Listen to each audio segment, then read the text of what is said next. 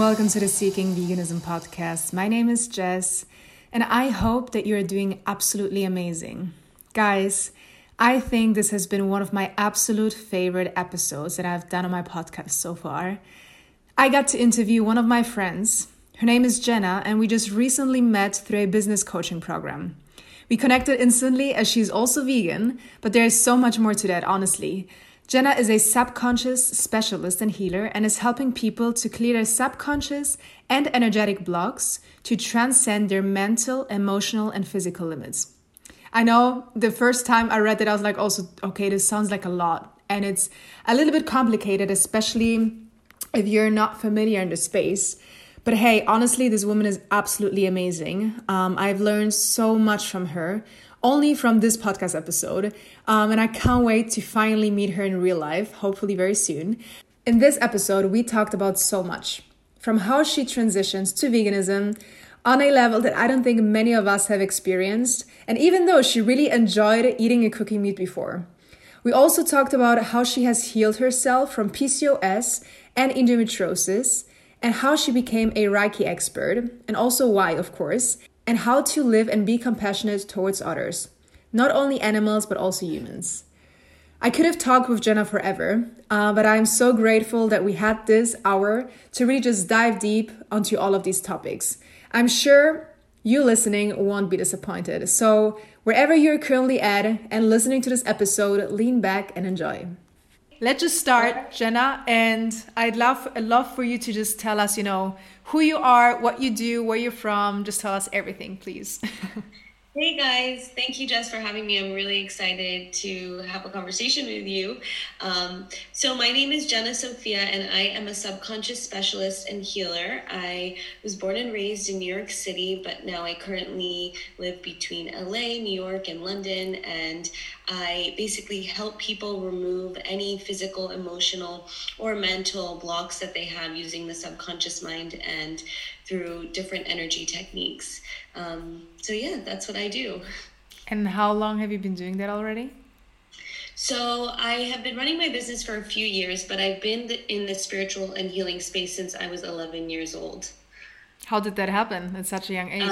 Yeah, I know. So I used to struggle a lot with different physical and, emotional, mental issues. And my mom was very interested in holistic medicine and different energy techniques to kind of remove stress from the body and realign, the body in a way that was non-invasive and could help me without any real negative impact, so to speak. So I first learned Reiki, which is energy healing. And that was when I was 11 years old. I got my first energy attunement, meaning that I was able to then start giving Reiki at 11 years old. So that's how that happened. Can you tell us more? Because a couple of my listeners probably don't know what exactly Reiki is. And also when I was new to it, I was like, trying to Google everything and just didn't really understand what it is. So can you tell us more about what it is and what you can do with that? Yeah, absolutely. So the core of understanding it in my understanding is that we are energy beings. So that means that we can transfer energy from higher sources of consciousness. So like the universe, higher self, whatever you believe in. So the understanding of Reiki is that when you open certain energy centers in the body, you can access those higher realms of higher energy that when transferred through either the hands or through thought or through, looking at someone, you can basically heal imbalances in their body. Or rather, I don't like to say heal, but more realign and allow more of a vibrational alignment in the body, which then helps get rid of a lot of physical, emotional, mental, and spiritual issues. Can you tell us an example? Yeah, sure. So, for example, let's say you have neck pain. Okay, you can just gently place your hands, the Reiki, if it's a master or just someone that practices Reiki, can just gently place their hands either on the body or just a little bit above and channel this energy. And it just comes through with intention. So you just have the intention to send the Reiki, and then the person that is receiving it might experience heat or tingling or cooling sensations, but it's a very relaxing process. So it's like you're getting kind of hit by this really lovely energy that can just calm you down and clear any blocks that you might be experiencing. And then, the pain might go away, or you might feel energetically lighter or emotionally more free and have a little bit more space in the body. But yeah, that's kind of how it works. That's super interesting. So, I mean, you were 11 years old when you learned that. Did you have like an expert teaching you, or did it just come with experience? How did that happen? Yeah, definitely. So when you want to learn Reiki, you have to basically, go see a Reiki master. So my mom had a Reiki master come to the house, and a Reiki master has the ability to open up these different energy centers in the body so that you can actually flow Reiki or life force energy through your hands. And so a master came to the house, and that's where I learned it. And then over the years, I did the second and third levels, and then eventually the Reiki master training, where I've, now attuned a lot of people and just helping them unlock their own abilities. That's pretty, crucial to my work, is helping people unlock their own healing potential. Like, I never say I'm a guru, I'm a guide, that's how I like to keep it. Everyone's neutral and equal to one another in the process. Do you feel like anyone could do that? Yeah, everyone has the ability. Everyone has the ability. It's just, see, our minds are so bound by a construct of what we can do, right? And because we have these limitations, we can't conceive that this is possible, especially if you are on a very limited scale of understanding your human potential, right? But people who are able to transcend those thoughts or those boxes can actually unlock so much more of their own abilities that they didn't even know, right? So that's why you see people who are gifted, right? It's not because they think they're better than anyone, they just think that they can, right? So that, I think, is crucial. The mind has everything to do with how much we can and cannot do. So to your question, I think anyone can do anything, as long as they're open and willing to be able to explore that for themselves. I love that. I do want to ask a question that I didn't mention I was going to ask you. But, when people have like mental health issues, right? Or like depression or anxiety, the typical thing in our society is to look for like a psychologist, right? It's same thing, like I've been going through something and I'm like, okay, should I be looking for a psychologist to help me with it? Because it's like coming up in my life, like something that happened in my past, and it keeps coming up in my relationships and just in my everyday life, right? I see it in, like, now that I'm a business owner, I see a lot of the things are like blocking me that happened in my past are blocking me in my present, right? And so I see all of that kind of stuff coming up. And so the typical thing would be for, the normal human being to look for a psychologist to help you with it. But I've also heard a lot of like negative things about it, because it's very hard to find the right person, and usually they don't do that kind of healing that you do. So what is your opinion on that? Yeah, that's a really juicy question. I'm going to try to unpack it as best as I can.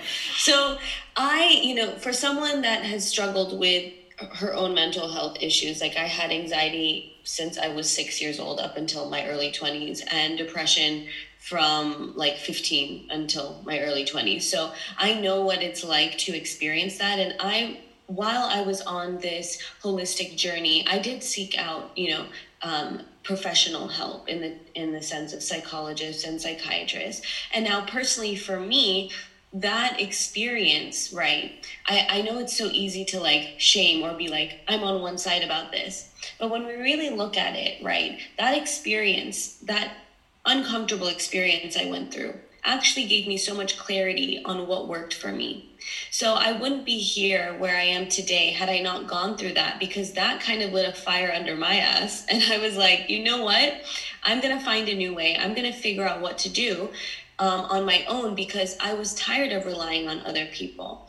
And I think that everyone is on their journey, and I don't shame, professional mental health. I have some really good friends who are psychologists and psychiatrists, and they are doing good things, and especially if people are at a place where they need another level of support that maybe they're not ready for the type of work, let's say I do, because it is a process, right?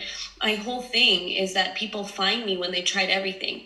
So they have to try all of that before they get to me, because when we meet and if we work together, you're basically recognizing you're not a victim to anything. And that's a hard pill to swallow. And so sometimes we need the support to be held and to be nurtured before we can stand up on our own and say, I'm ready to take full ownership and responsibility.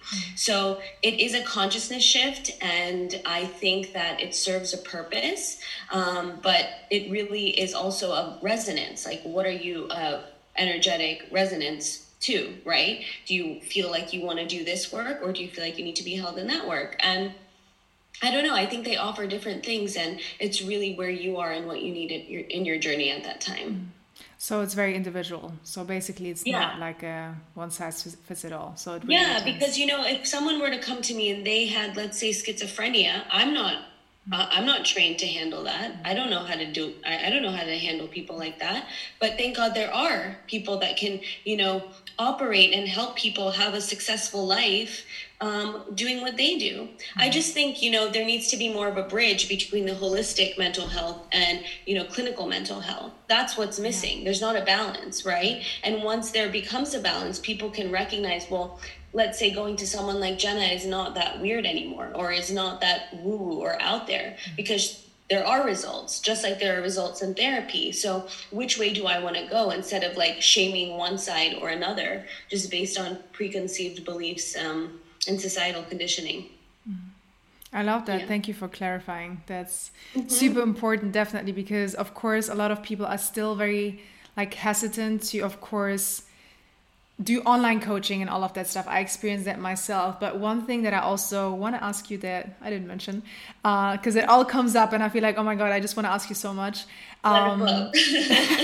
Since I started working, I heard that you don't like the word coach. I listened to some couple of podcasts, so I know that you don't like that.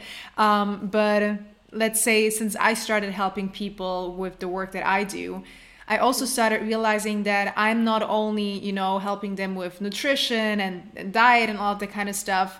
A lot of times I'm also becoming like, if they have a bad day, I kind of feel it, right? They leave it out on me. And if they're sad or whatever it is, I feel it. And so a lot of times I struggle with, okay, how do I protect my energy from not feeling drained? And I feel like what you do is even crazier, because of course people completely they give you everything. They give you everything, right? The way they feel, they're like, I really admire that. So I just wonder, how do you protect yourself from not feeling drained and overwhelmed and protecting your own energy? How do you do that?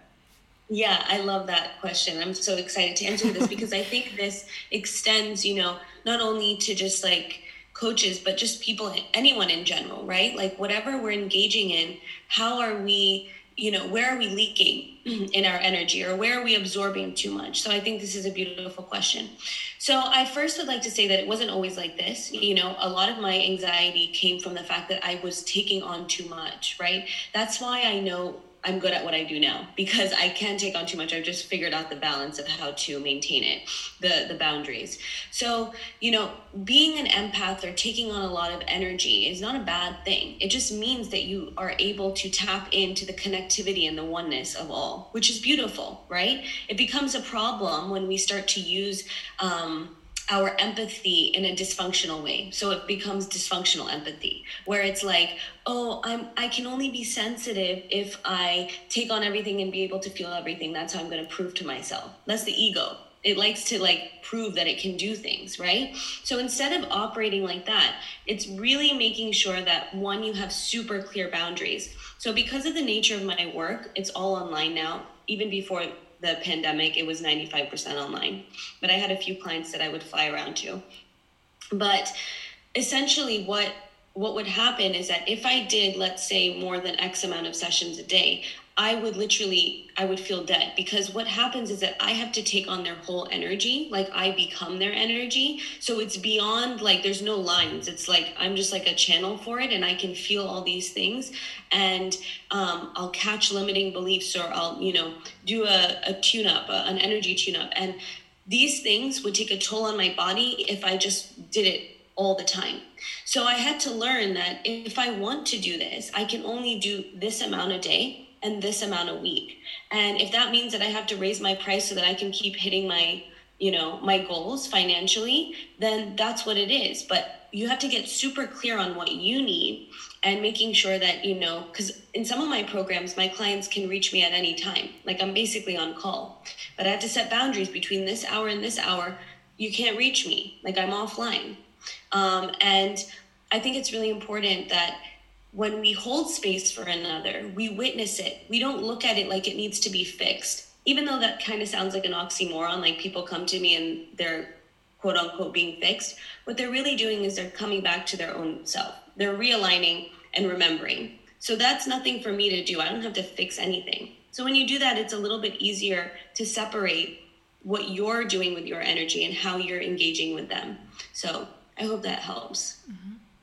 Yeah, it does help, but a lot of times I think it takes practice to really set those boundaries, because I do have weeks where I'm very good with that, and then on some weeks, when you feel like you have to over deliver, then it's like, okay, and you're constantly on the go, and it's very hard, because what you said, you take on their energy, and it's almost impossible to not do that, otherwise you're not able to help them.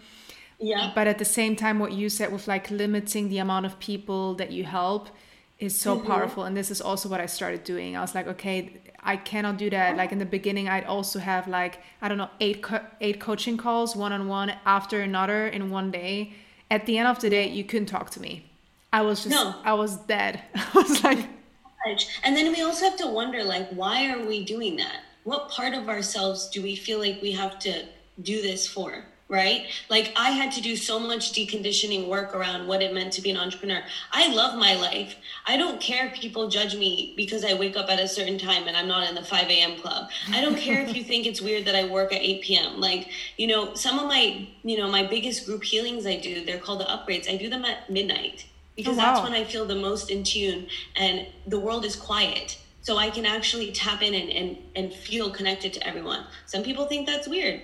You know what? I am living authentically to me, and I think people have to remember that whatever work you're doing, make sure that it's in a lifestyle that you want, because if it's not, you're never going to show up as you. You're always going to be struggling. You're always going to be over-delivering. You're always going to be, making excuses for the way that you want your life to be because of fear or, imposter syndrome or whatever it is. So as long as you know that you're providing in a way that feels authentic to you, that feels like your limit, honor that. That's really important. That was such a good reminder. Thank you, Jena. I needed to hear that, because for the past couple of months, all I was doing is following what I think is the right way. And I kind of ignored what my body was constantly telling me, slow down. It's fine if you don't work 12 hours a day. Don't do that. Yeah. So I was always wondering, why is this girl because you're in LA, and I was like, why is this girl messaging me? It's early morning for me. It's super late for her. Yeah. I was always wondering. And I feel like for me, I've always love to do what people don't do in the normal thing. So I love that I could just chill. I can go get a massage at 2 p.m. on a Wednesday because I just fucking feel like it. Why not? And then I'll work at 9 p.m. What's the big deal, Yeah. And I enjoy that. If you told me I had to sit down and start working at 8 a.m. and finish at 4, I'd be like, that does not feel good to me. That's not when I'm in alignment. I enjoy the way that I created my life and the structure. So I'm going to follow it because I make so much more money. I have so much more fulfillment now that I've just adjusted my schedule to what feels good to me rather than what everyone else is doing. Yeah. So, yeah.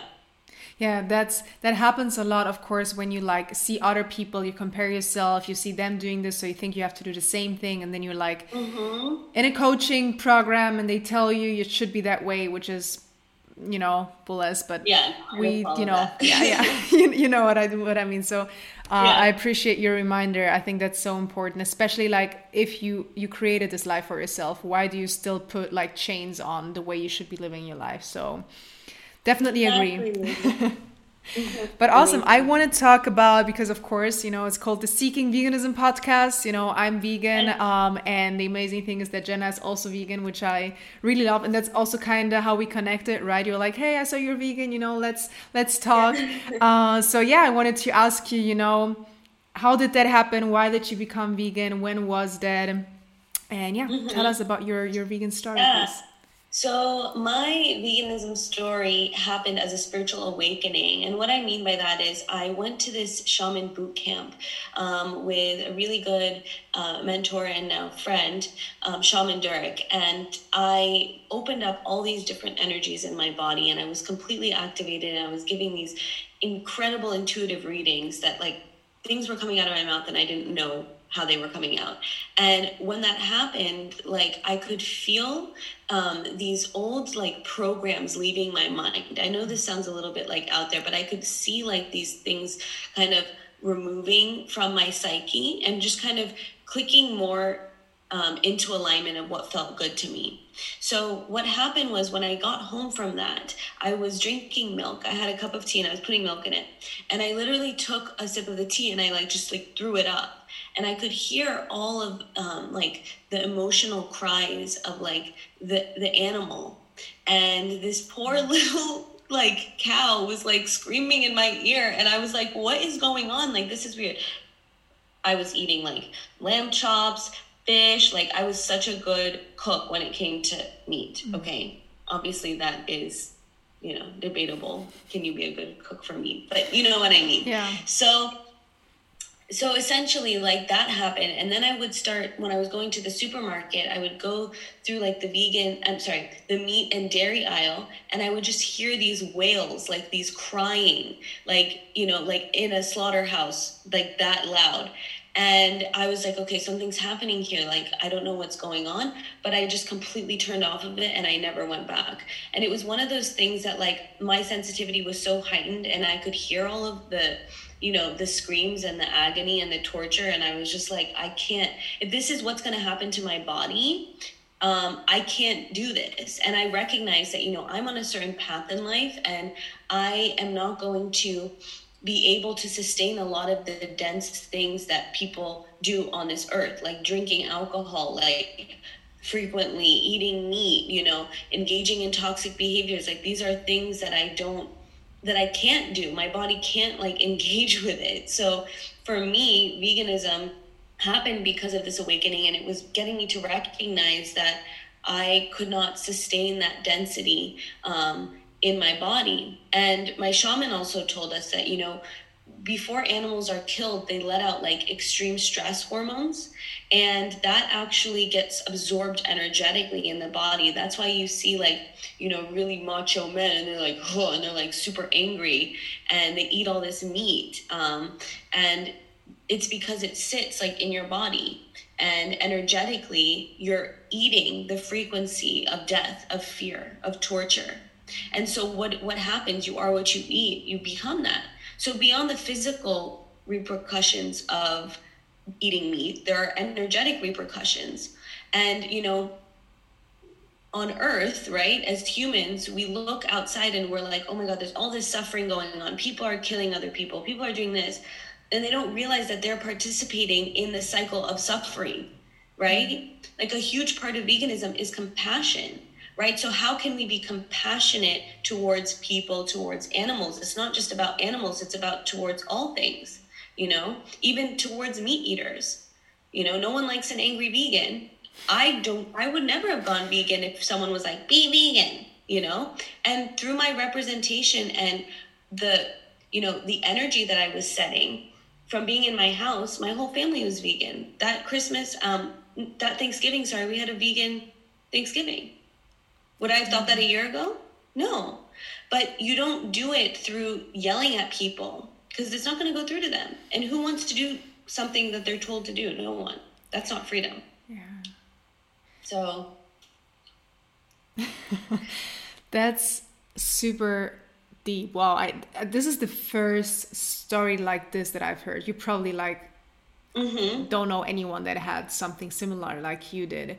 I just firstly want to touch on what you said with like the angry vegans, which makes me so upset, because unfortunately there still are so many angry vegans, which I just really hate, because it puts such a bad light on us, and it puts like this light that we are judgmental, and you don't want to belong to a group of people that are like this, right? And it just really makes me upset. I can see that even on Instagram. Like sometimes I get those kind of comments as well, because I mean, I'm a vegan health coach. Yes, I help other vegans, you know, feel healthy with their diet, but that doesn't mean that I only do that for the health. Like, and this is what a lot of the times people think I only do that for, you know, money and stuff like this, which makes me just so upset, because I've been vegan for longer than the business that I'm doing, and I'm just like, why, you know? So I could rant about it forever. And that anger, you know, that people have towards other vegans, like anytime anyone is angry or projecting, it has nothing to do with you, it has everything to do with them, and they're hiding behind veganism. Some people hide behind, you know, politics. Some people hide behind, you know, in their relationships. It's really a reflection of them. And, you know, anytime I see people who are like angry vegans, you know, something's going on, or they're just they're feeling so much shame for not going vegan sooner. Like, why else would you be yelling at people to go vegan? You know, think about it. And, you know, all you can do is like have compassion for them, because essentially everyone is playing the part that they need in order to evolve, right? So I don't know why they're angry.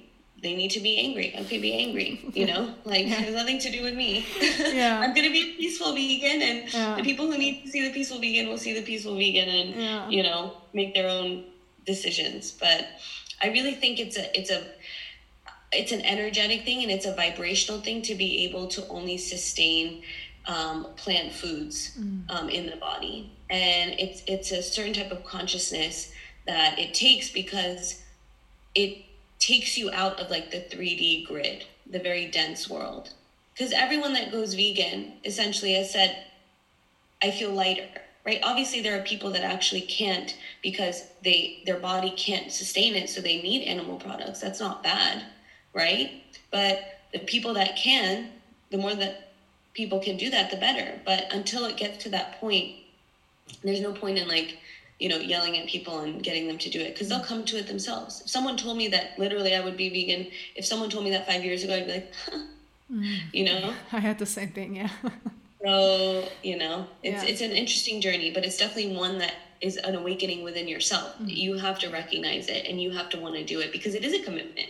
It is, you know, it's, you know, you have to make a lot of adjustments in your life, and it's just, are you willing to be committed to that? To me, I wanted to be committed to that. So it felt like, or it sounded like you had no choice. Yeah. It's like the universe wanted you to be. Did you, like, before you had this crazy experience, did you like consider it before? Did you think about it, or was it like from one day to the other? It was literally night and day. It just like happened overnight, and I never went back. Yeah, it's like I go through these very intense like upgrades or awakenings where things hit me really hard, and then that's it. Like then I'm on this path, and it's very hard for me to kind of sway, because I've always had things happen in my life where it's just like a rude awakening, and then that's it. So, you know, sometimes people say that when they do like plant medicine or ayahuasca and things like that, they're like, oh, I'm not going to smoke anymore, or I'm not going to do this anymore. I'm getting out of that relationship. Like I operate the same way, but just like it happens just naturally in my life. So I just listen to it, and, you know, eating something or like hearing things dying while I'm eating them. I don't know. Like I probably don't want to do that. So, and then I just kind of, you know, it just didn't feel natural. It didn't feel good to my body. So I stopped, and that was it. And you just always have to listen to your body. What does it want? Don't ever try to force your body into doing something, because it's not going to work, you know? Yeah. So yeah, intention is everything. Yeah. I do talk a lot about, you know, health-wise, the shift that you experience in your body, but I'd like to ask you energy wise, what happened to you once you stopped eating animal products? Yeah, for me, energy wise, like I definitely had a lot more energy. While I was like kind of on this purge, right? The first few months I was very tired and I was just like detoxing like a lot. And because I'm so sensitive and like I use that sensitivity as my work now, I didn't realize how much density I had in my body, how much fear I had in my body. So really, I'm so conscious now of everything I put into my body, from the products that I use on my face to the makeup, like shampoo, everything, because everything has to be okay to be ingested in my body, because everything can change, my energetic field. So, after being vegan for a while, I definitely had a lot more energy, but then I also had to be aware of, that I was increasing the sensitivity in my body because I didn't have this density dragging me down. So it definitely made me more conscious and aware of what was altering my energy and what I needed to do to make sure that I was sustaining it. A lot of times you can see people like depressed and anxious when they're, eating meat, and all of a sudden when they start eating, vegan, they're not depressed anymore, they're not anxious anymore. Have you heard about it or? Yeah, definitely. And that goes back to the energetic thing that I was talking about, where the stress hormone is, excreted when the animal dies. What do you think? Like, when you break it down, when you break down this piece of meat to a very atomic energetic level, it has a very low vibration. The wave is moving very, very slowly. So what do you think when you ingest that, what's going to happen? Right? Like, you look at vegetables and you look at, fruit, and, I think it's Curlian photography. Have you heard of that? Where they take the picture and then they show the vibration of, the aura of whatever it is. You do that with meat, it's dead. You do this with, fresh produce, it's vibrant. So what are you putting in your body? When you look at it like that, it's like, you're able to see past the fact that you've been conditioned to eat meat, to stay in this lower vibrational state with density. And when you switch over to that, of course, you're going to feel better because you're not putting that shit in your body anymore, or at least to the same degree that you were initially. So definitely it's an energetic thing for sure. For sure. So what is your opinion then about, people saying, oh no, but that animal was happy, it didn't even know it was going to be killed? That, you get that argument a lot as well. Yeah. Well, I think that's for people who really don't want to justify the truth of what it is. And it's not like I'm trying to, make people become vegan. Like, I don't do that. But there are facts. There have been studies done on the intelligence of animals. Like, a pig has the intelligence of a 5-year-old. Would you go and kill a 5-year-old? Also look at the double standard. We house cats and dogs, but then we get angry at China when they eat cats and dogs. It's like, come on, guys. Like, you can't have it both ways, right? So you have to realize that when there is something that's such a like drastic parallel, right, where it's just like we do one thing but we don't do another, you have to see, where's the programming there? What have I been led to believe? Like, why do I only think one life is more important than another, right? So for me, I think that, to be honest, I don't even know what question you asked, but I was just going off of that. I just like completely blanked. No, it's great. I just ask about, when people argue that that animal was happy and it didn't know it was the animal was happy. Yeah, no. So what I'm saying, is that like there is, evidence, right, that animals do feel pain. You watch any video of an animal about to be killed, are they like complacent and smiling? No, they're not. They're crying, they're screaming, they're running away, so think about it. Why would a non-intelligent being want to run away? Why would it know it was in danger? Because they're energy beings. They can feel, they can experience, right? And it's not for us to have this hierarchy over them just because we don't speak their language. That's just that's wrong. Like, morally, that is wrong. If you want to end suffering on this planet, you want people to be nicer to one another, don't participate in the mass suffering of another species. right? So we just have to do a little bit of rethinking of what we've been led to believe, and why we think, that is okay to do, So that's what I have to say to that question. Yes, I love that. So what do you say when people come with, but plants have feelings too? Yeah, they do, but the energetic exchange of that is much less and much more compassionate than killing something that has a beating heart just like you. So we really have to look at, we are making a progression if you want to talk about spirituality in terms of people are eating less meat. People who I never thought would stop eating meat have been stopping. So we have to understand that the more we raise our consciousness on the planet through being more compassionate, through having more love and understanding and unity, right? Those lower consciousness things, such as eating meat and feeling heavy and feeling dense, go away, and people are waking up and moving into this space, right? And so that ultimately will allow people to hold more light and then eventually just become breatharian if we're really talking, about it. Because think about it, it's just the more light your body can hold, the less food you actually need. Recently, I've been eating very little. I'm an intuitive eater, and I'm not like purposely not eating. I just have not been hungry because I've been doing a lot of meditation and, yoga and sitting in the sun and getting my nutrients that way. And so, it is what it is. We are on this planet. We do need to sustain ourselves. But what is the most compassionate way we can do that right now? That's all we have to ask ourselves. So that's, yeah. Yeah.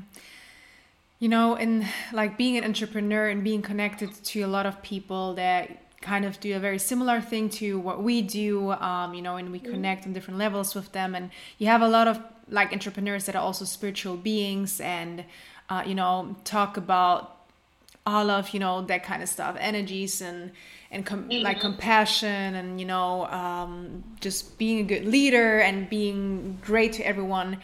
But I do still see a lot of these people consuming meat on a very regular basis. And it makes me a little sad because on the one hand, they're so connected to like, their spiritual beings and to everything else that they really like. They have their practices, they do it all, and they preach it so much. But on the other hand, like when it comes to being conscious about what they have on their plate and what they consume and what they put into their bodies, they're not. And then sometimes, I still keep seeing arguments for meat, that we need meat because there are certain vitamins and minerals that we cannot get from other, that's not true, but you still see that a lot. It makes me really sad because those people have huge followings, and people look up to them. And so they think, whatever they're doing is correct, is the right way. What do you think about that? I mean, what I just heard right now is that something's happening externally and I'm getting triggered by it, right? So anytime that happens, I've gotten, and this is where the ego just has to step aside. Why does it bother me so much, right? Why does it bother me that they have a huge following and they're doing this? Am I mad that I don't have a huge following and I'm not doing it? There's so many things that we look out externally. By the way, I'm not saying that's you, but there's just so many things externally, right, that we look and we say, that's wrong, that's not right. But for every finger we point, there are four pointing back at us. So why are we so triggered by what they're doing? Do we have an expectation that we think they should exist in a certain way, and when they fall out of those bounds, we get angry? Are we allowing them to excuse our own shadows and not really looking at what's bothering me? It takes a lot of work, and I still get triggered all the time, but I love it. I welcome it. I say, why is this happening? Because essentially what I'm saying is I'm triggered because this person showed up the way that they knew how to show up. Like when you listen to it like that, it's like, wow, why do I feel triggered? Why am I judging someone? I would never want anyone to judge me. So why am I still doing that? And I get caught up in it all the time. I'm like, why am I doing this? Stop, recognize what it's showing you, and then reflect on why it's bothering you so much. Because ultimately, everyone, like I said, is playing the role that they need, right? Everyone. And everything that we see matches is a reflection of our belief systems, right? So if we think that eating meat is good, then eating meat is good. If we think eating meat is bad, eating meat will be bad. In Ayurveda, one of the most ancient, spiritual, I would say, practices from India, say that the number one thing about eating food is how you energetically receive it into the body. If you are eating food in an angry manner or in a judgmental manner, that food will not hold the same vibration as if you eat it with peace and with joy and with love. So if they think in their consciousness that that is right for them and they're happy and they're joyful, that's where they're at. But better that than holding more of a dense vibration. And then the more that they, go through their journey, I know that everyone goes through their journey because they need it, and better they're being authentic to what they know is true. I had a conversation with, one of my mentors and about eating meat, and he was saying like, I have to be plant-based, I'm, spiritual, and I'm this, and I'm like, dude, the most non-spiritual thing you could do is to be inauthentic to who you are. Boom. Own it. Yes. You eat meat, own it. But recognize that we're all a work in progress. No one has it 100% together. I might help people, but I also have problems. We need to stop putting people on these pedestals and thinking that they're better and greater and they should be doing something other than who they're showing up as. It's only our own expectations that are failing when they show up differently, and that's what causes pain. And that's what causes suffering, because we're like, damn, you let me down. You weren't supposed to act like that. I can't believe that. But who's causing the suffering? It's you. So all we can do is to have compassion for these people, to recognize they're doing what they can do, and at least they're owning what they do. Right? And if just because we don't agree with it doesn't mean it's wrong. Mm-hmm. Right? I don't know where they're at. I don't know what they've experienced in their life. I haven't been with them every step of their journey. I don't know why they're doing that. But it is what it is, And I would hope that when people look at me and see me, they hold the same compassion that I would see for them. So that's why it is always my main thing, to hold compassion for everyone I see on their journey. Really, at the end of the day, I might have a little bit of an annoyance of they do this, they do that, but at the core of it, can I be compassionate towards them, right? So that's I think such a core aspect of veganism is compassion, but compassion for all, right? Not just the animals, even the people that do still eat the animals. So yeah, that was a good reminder, I think, for everyone that is listening right now, because of course, this is the one thing that we forget, that a lot of the thoughts that we have, the actions that we take, when we're disappointed, all of those kind of things, it's just ourselves that we actually it's, I wouldn't say our fault because it sounds negative, but it's what we are projecting, right, at the end of the day. Yeah. And it's taking ownership. Yeah. It's all you. It's all you. And sometimes it's hard because, there's some really messed up things going on in the world. And it's really hard to not have a reaction to things, right? Especially when we're passionate about them and we're on a mission. But we also have to remember and ground ourselves that don't let the ego run away and get distracted and get angry and get frustrated and get triggered. Why? Come back to what you're doing and why you're doing it and just spread your message, and the right people will find it. Yeah, I think this is where a lot of people get lost in the veganism and the movement, and it's they want everyone to be vegan and they want to spread the message, but they're doing it a lot of times in the wrong way, and even attack vegans, me for example, where I'm dude, I'm on your side, it's fine, I'm not doing anything wrong, I'm not hurting anyone. So a lot of the times I do see that vegans, what you said as well, I know that if a couple of years ago, if someone would have showed me, when you have those, what are they called? When they are standing outside with those masks and they're showing the anonymous. Yeah, exactly. So I know that if 5 years ago, someone would have come to me and would have told me, watch this, I would have ran away. I was this doesn't work on me. You're crazy. Don't show me this shit. That's how I would react. I was I don't want to see that. And so on some people it works, but I always feel like it's a very small percentage. And I read like what you said as well, be a good example. And then people will follow and eventually like see, okay, what is she doing? I want to feel like that. I want to be like her, right? And I feel like this is the type of activism that in my eyes is the most successful from what I've seen as well, right? Again, for some people it might work. I know for me, it wouldn't work for you as well, right? It just came to you in a different way. But I know, like what you said as well, 5 years ago, if someone would have told me I'm vegan today, I would have been like, are you sure? Yeah, you got the right, Jess. I don't think so. Yeah, because I used to love everything meat, right? Everything. And here we are. Yeah, here we are. So if you know that it can happen for someone as stubborn as you or someone as stubborn as me, we have to know that there's so much potential for this, right? And the world isn't ready to be 100% vegan. It's not. Like from a spiritual standpoint, it's not. People have to become more compassionate to themselves. And it starts with, what thoughts am I thinking? What food am I eating? What people am I surrounding myself by? Right? That's where the compassion starts. And then that creates the ripple effect outwards to be like, ooh, I like, their vibe. How are they doing that? Or, I'm inspired by them. That creates, it's the, be the change you wish to see, right? It starts with you. Exactly. So yeah, it's an interesting journey, and it definitely requires a lot of open heart space.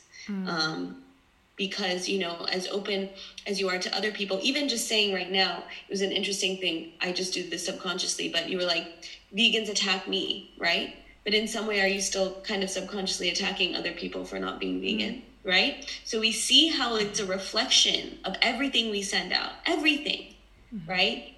That's why I try to be as compassionate and understand everyone's perspective, because I couldn't possibly understand, let's say, a meat eater's perspective and why they need to do that, even though they have all the other qualities of being quote unquote spiritual, right?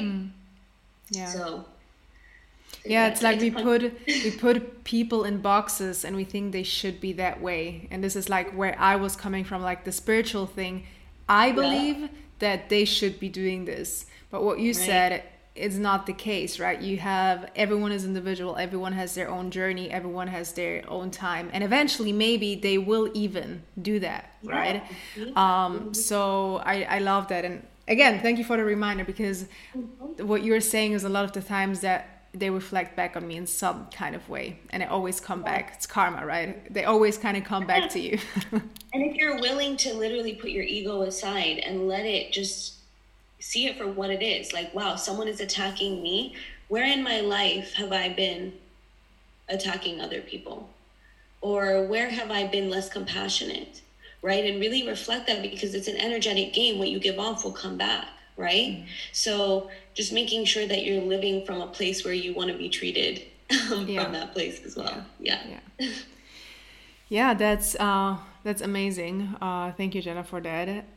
Thank you. One of the things that I was amazed by, I think the most when we first connected, was when you told me that you healed yourself from PCOS and endometriosis. Now, of course, as I already told you, I have, my coaching program where I try to help women to really like understand their bodies fully, of course, through a vegan diet, but also really sync with their cycle, understand the menstrual cycle, understand, what their hormones are doing in their bodies.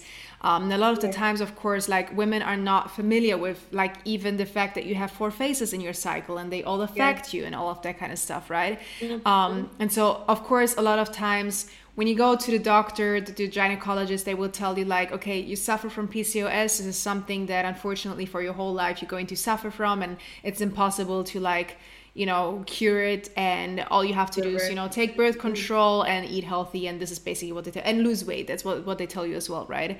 But now you were able to heal yourself from it, which I think is absolutely amazing. So I really want to know everything that you've done. Tell us all of the secrets, please.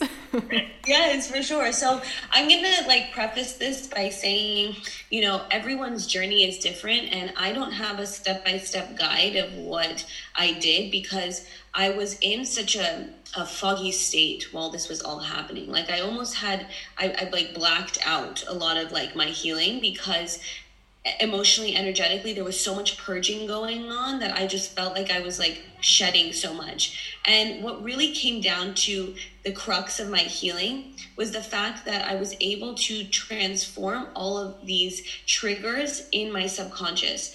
Now, Dr. Bruce Lipton is a biologist, and he basically figured out that our genes, right, our genetic disposition is not something that we necessarily inherit. You know, this idea that, oh, you know, your dad has heart disease, you'll have heart disease. Your mom has diabetes, you'll have diabetes. And he did this experiment where he took this cell and he put it in 3 different dishes. And what he found is that the cell became merged into the environment. It became a product of the environment. So this stomach cell became like a liver cell when it was put in the liver environment. So what did this say? This says that we have control over our epigenetic expression, meaning we can change the expression of our genetic makeup, right? Our epigenetic makeup, when we change the environment. And so what is the environment, right? The environment is not I'm in a house. The environment is I'm perceiving reality. Okay, so if we're perceiving a certain environment, let's say you had someone break into your house. You think your house is unsafe, right? You're perceiving now the environment to be unsafe. But if you go and program it to transform that stress, are you still perceiving the environment to be unsafe? No, the environment hasn't changed. You've changed. So what I found is that through the subconscious, that is the gateway to unlocking that new perception to create a new environment. And when you access it in such a way, you can actually change the epigenetic makeup of the body. You can heal the body through the mind, essentially is what I'm saying. And so with a lot of practice and a lot of work, I was able to basically use my mind in combination with veganism to transform my epigenetic expression. They say after going vegan, 500 different genetic expressions change in the body, right? You turn off, heart disease, you turn off all these cancer genes, you turn off all these things, right? By the way, there's no such thing as a cancer gene. There are 12 different genes that need to be turned on to create cancer, just by the way. But anyways, when I did that, essentially my body was able to click back into place in such a way that I was able to transcend the limitations of my body. And why? Because I transcended the programming that said I was going to be sick forever, or I would have to be on medication forever. And I was able to pinpoint what triggers and traumas created this stress response that turned on this autoimmune of endometriosis and PCOS, and doing these things that were taking my body out of sync. So essentially it was like a huge wake-up call to be like, hello, you're not in alignment here. Something's very wrong. And we're conditioned to say, oh, something's wrong, let's just go to the doctor and figure it out and like let them put you on medication. But I had gotten to such a point where I was like suicidal, and I was like, this medication is making me crazy, and no one's believing me. No one's believing me that this IUD is driving me insane. And so I had to then take it into my own hands and be like, okay, well, I'm tired of going to the hospital basically every month because I'm bleeding like a mad woman, and I'm tired of feeling crazy. I'm tired of literally having cramps and nausea every day. And when I first got on birth control, they didn't tell me that when you're on birth control, it tricks your body into being pregnant. I had no fucking clue. And when I learned that, I was like, I'm a crazy pregnant lady. And I literally am a crazy pregnant lady. Like, that's what's happening. Yeah. You shouldn't be pregnant, or your body shouldn't be tricked into being pregnant for 8 years. That's not okay. Biologically speaking, that is not okay, And so for me, it was just like, I jumped off a cliff, and I was hoping that I would land somewhere nice. Like, I didn't know where I was falling when I got off all my medication. And I was like, you know what? I'm going to do this. I need to just figure it out. And I did. And I'm so blessed to have figured it out, because I've seen amazing things happen with people that I've worked with. Chronic migraines, gone. Infertility with IVF, gone. Able to get pregnant on their own. It's really amazing what we can do when we allow ourselves to transcend what we think we can do, because that's all it is. If I told you, Jess, someone's going to give you $5 million tomorrow, you wouldn't believe it. But if you really believed it, it probably could happen. I know that's really out there, but it's like, how far are we willing to go with what we think can happen for ourselves, in our mind, right? And also in our body.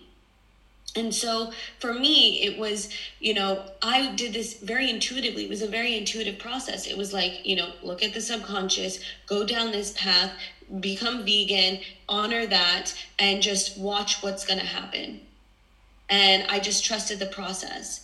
And so I don't have like a potion or a recipe of like, I took these supplements and I ate tofu in the morning and beans in the evening, but it really was an intuitive process. And, one of the things I help people with is guide them back to connecting to that intuition so that they can intuitively know for themselves, okay, I need to eat this, or this supplement feels good to me, or, I feel like working with this holistic doctor to get a little bit more help.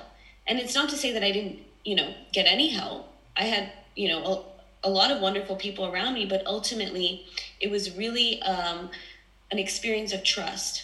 How much do I trust myself to know what I need? Because I had trusted everyone around me my whole life. I had never given myself a chance to say, let me see if I can figure this out. Mm-hmm. So that empowerment really shifted a lot within me and completely realigned my circuits and systems. And I know that I always knew when I was sick and I was like, you know what, I'm done.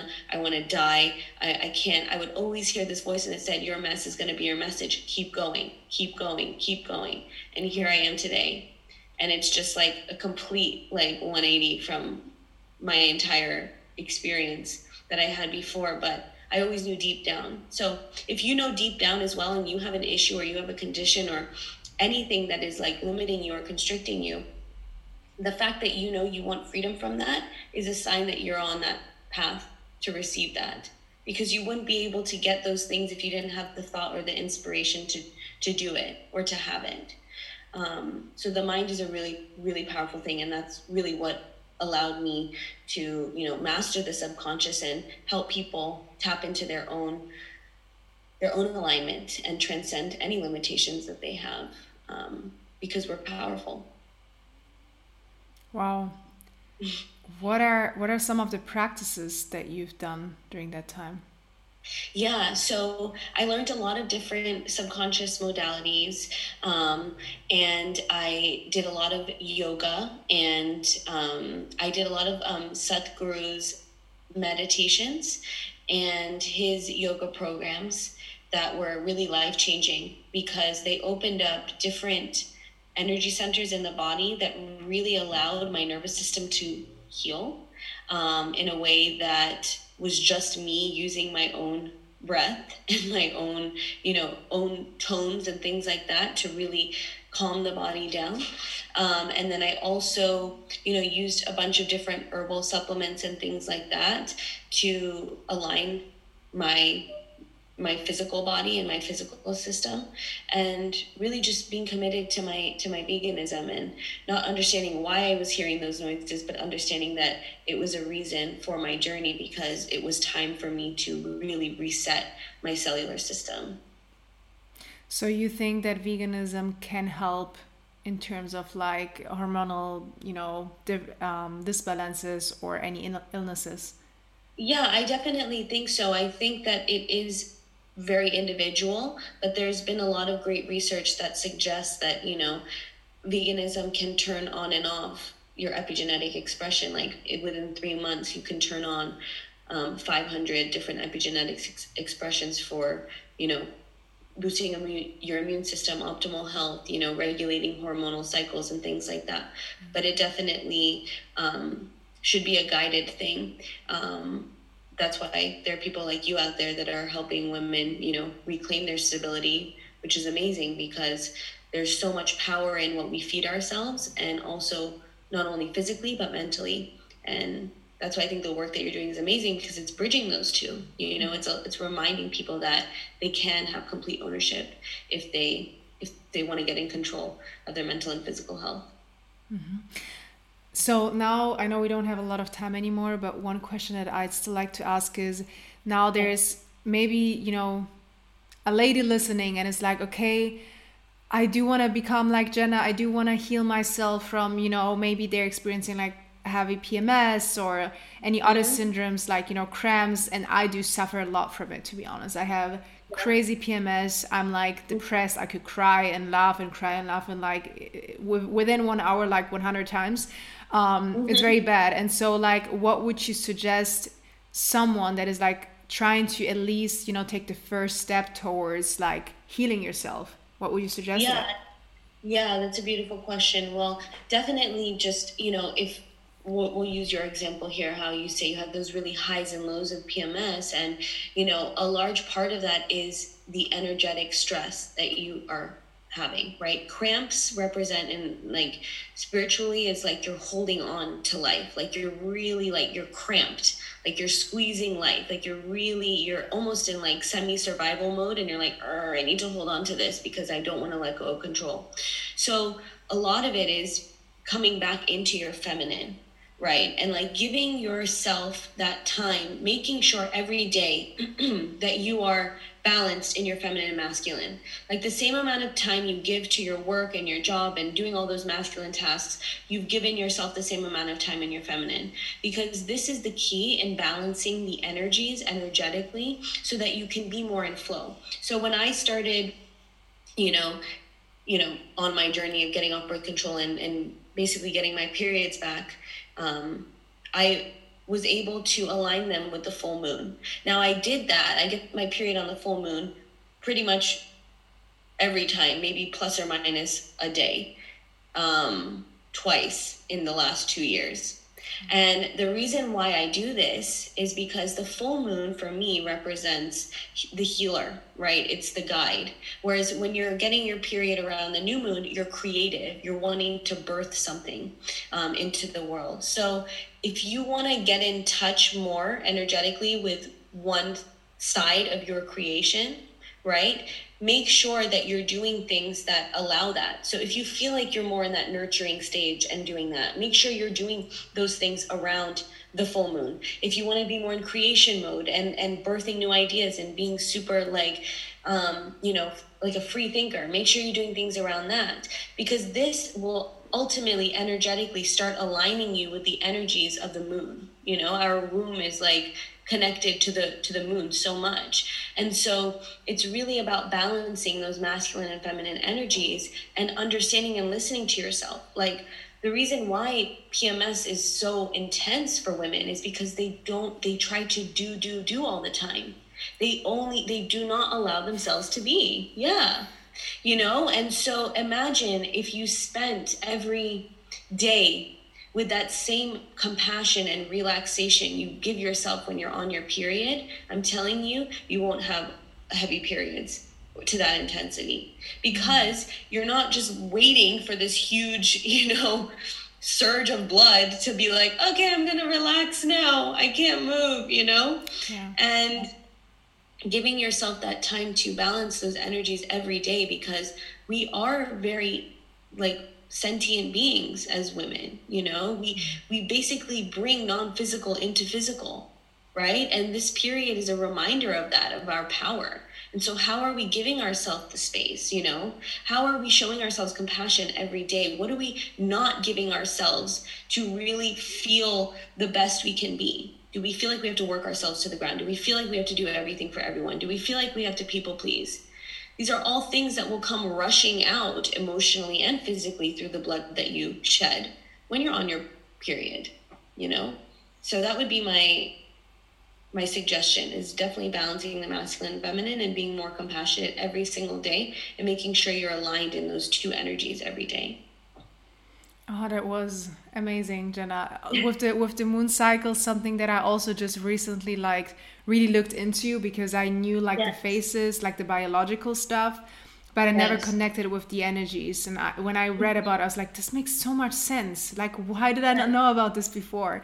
And so it's good that you also like reminded us of it again, because I feel like back then women used to like always have it around their moon cycles, right? The periods always were aligned with it. And now today, of course, with us being exposed to light and like a lot of stress, we are so disconnected. Disconnected from basically the earth, right? And so I love that you reminded us of that again.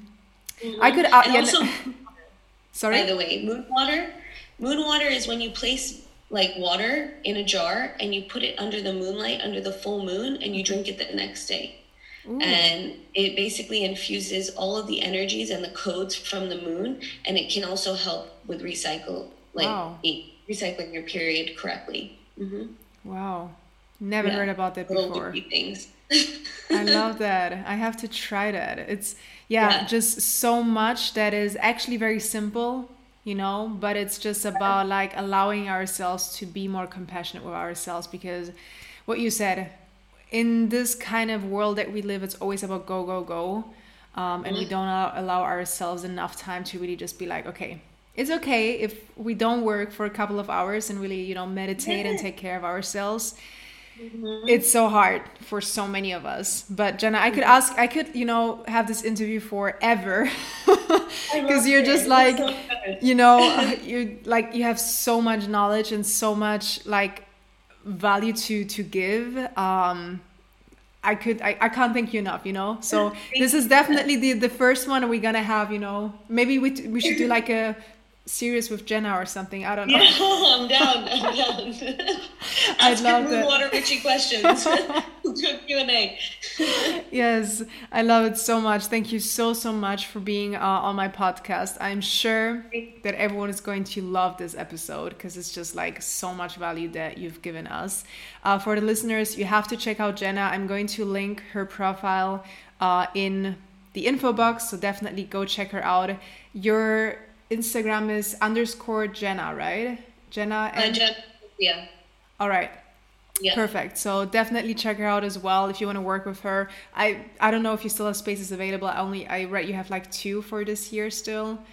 Yeah. Right? Yeah. So 2. Yeah. Well, we'll see. We'll see how it goes. So definitely reach out to her. She's absolutely amazing. I cannot wait to come visit you in London once you're there. I know. Excited. I can't wait to see you in person. I told you I didn't promise too much. I love how we covered so many different topics, and I hope that you have also enjoyed it as much as I did. Thank you so much for listening, and until next time.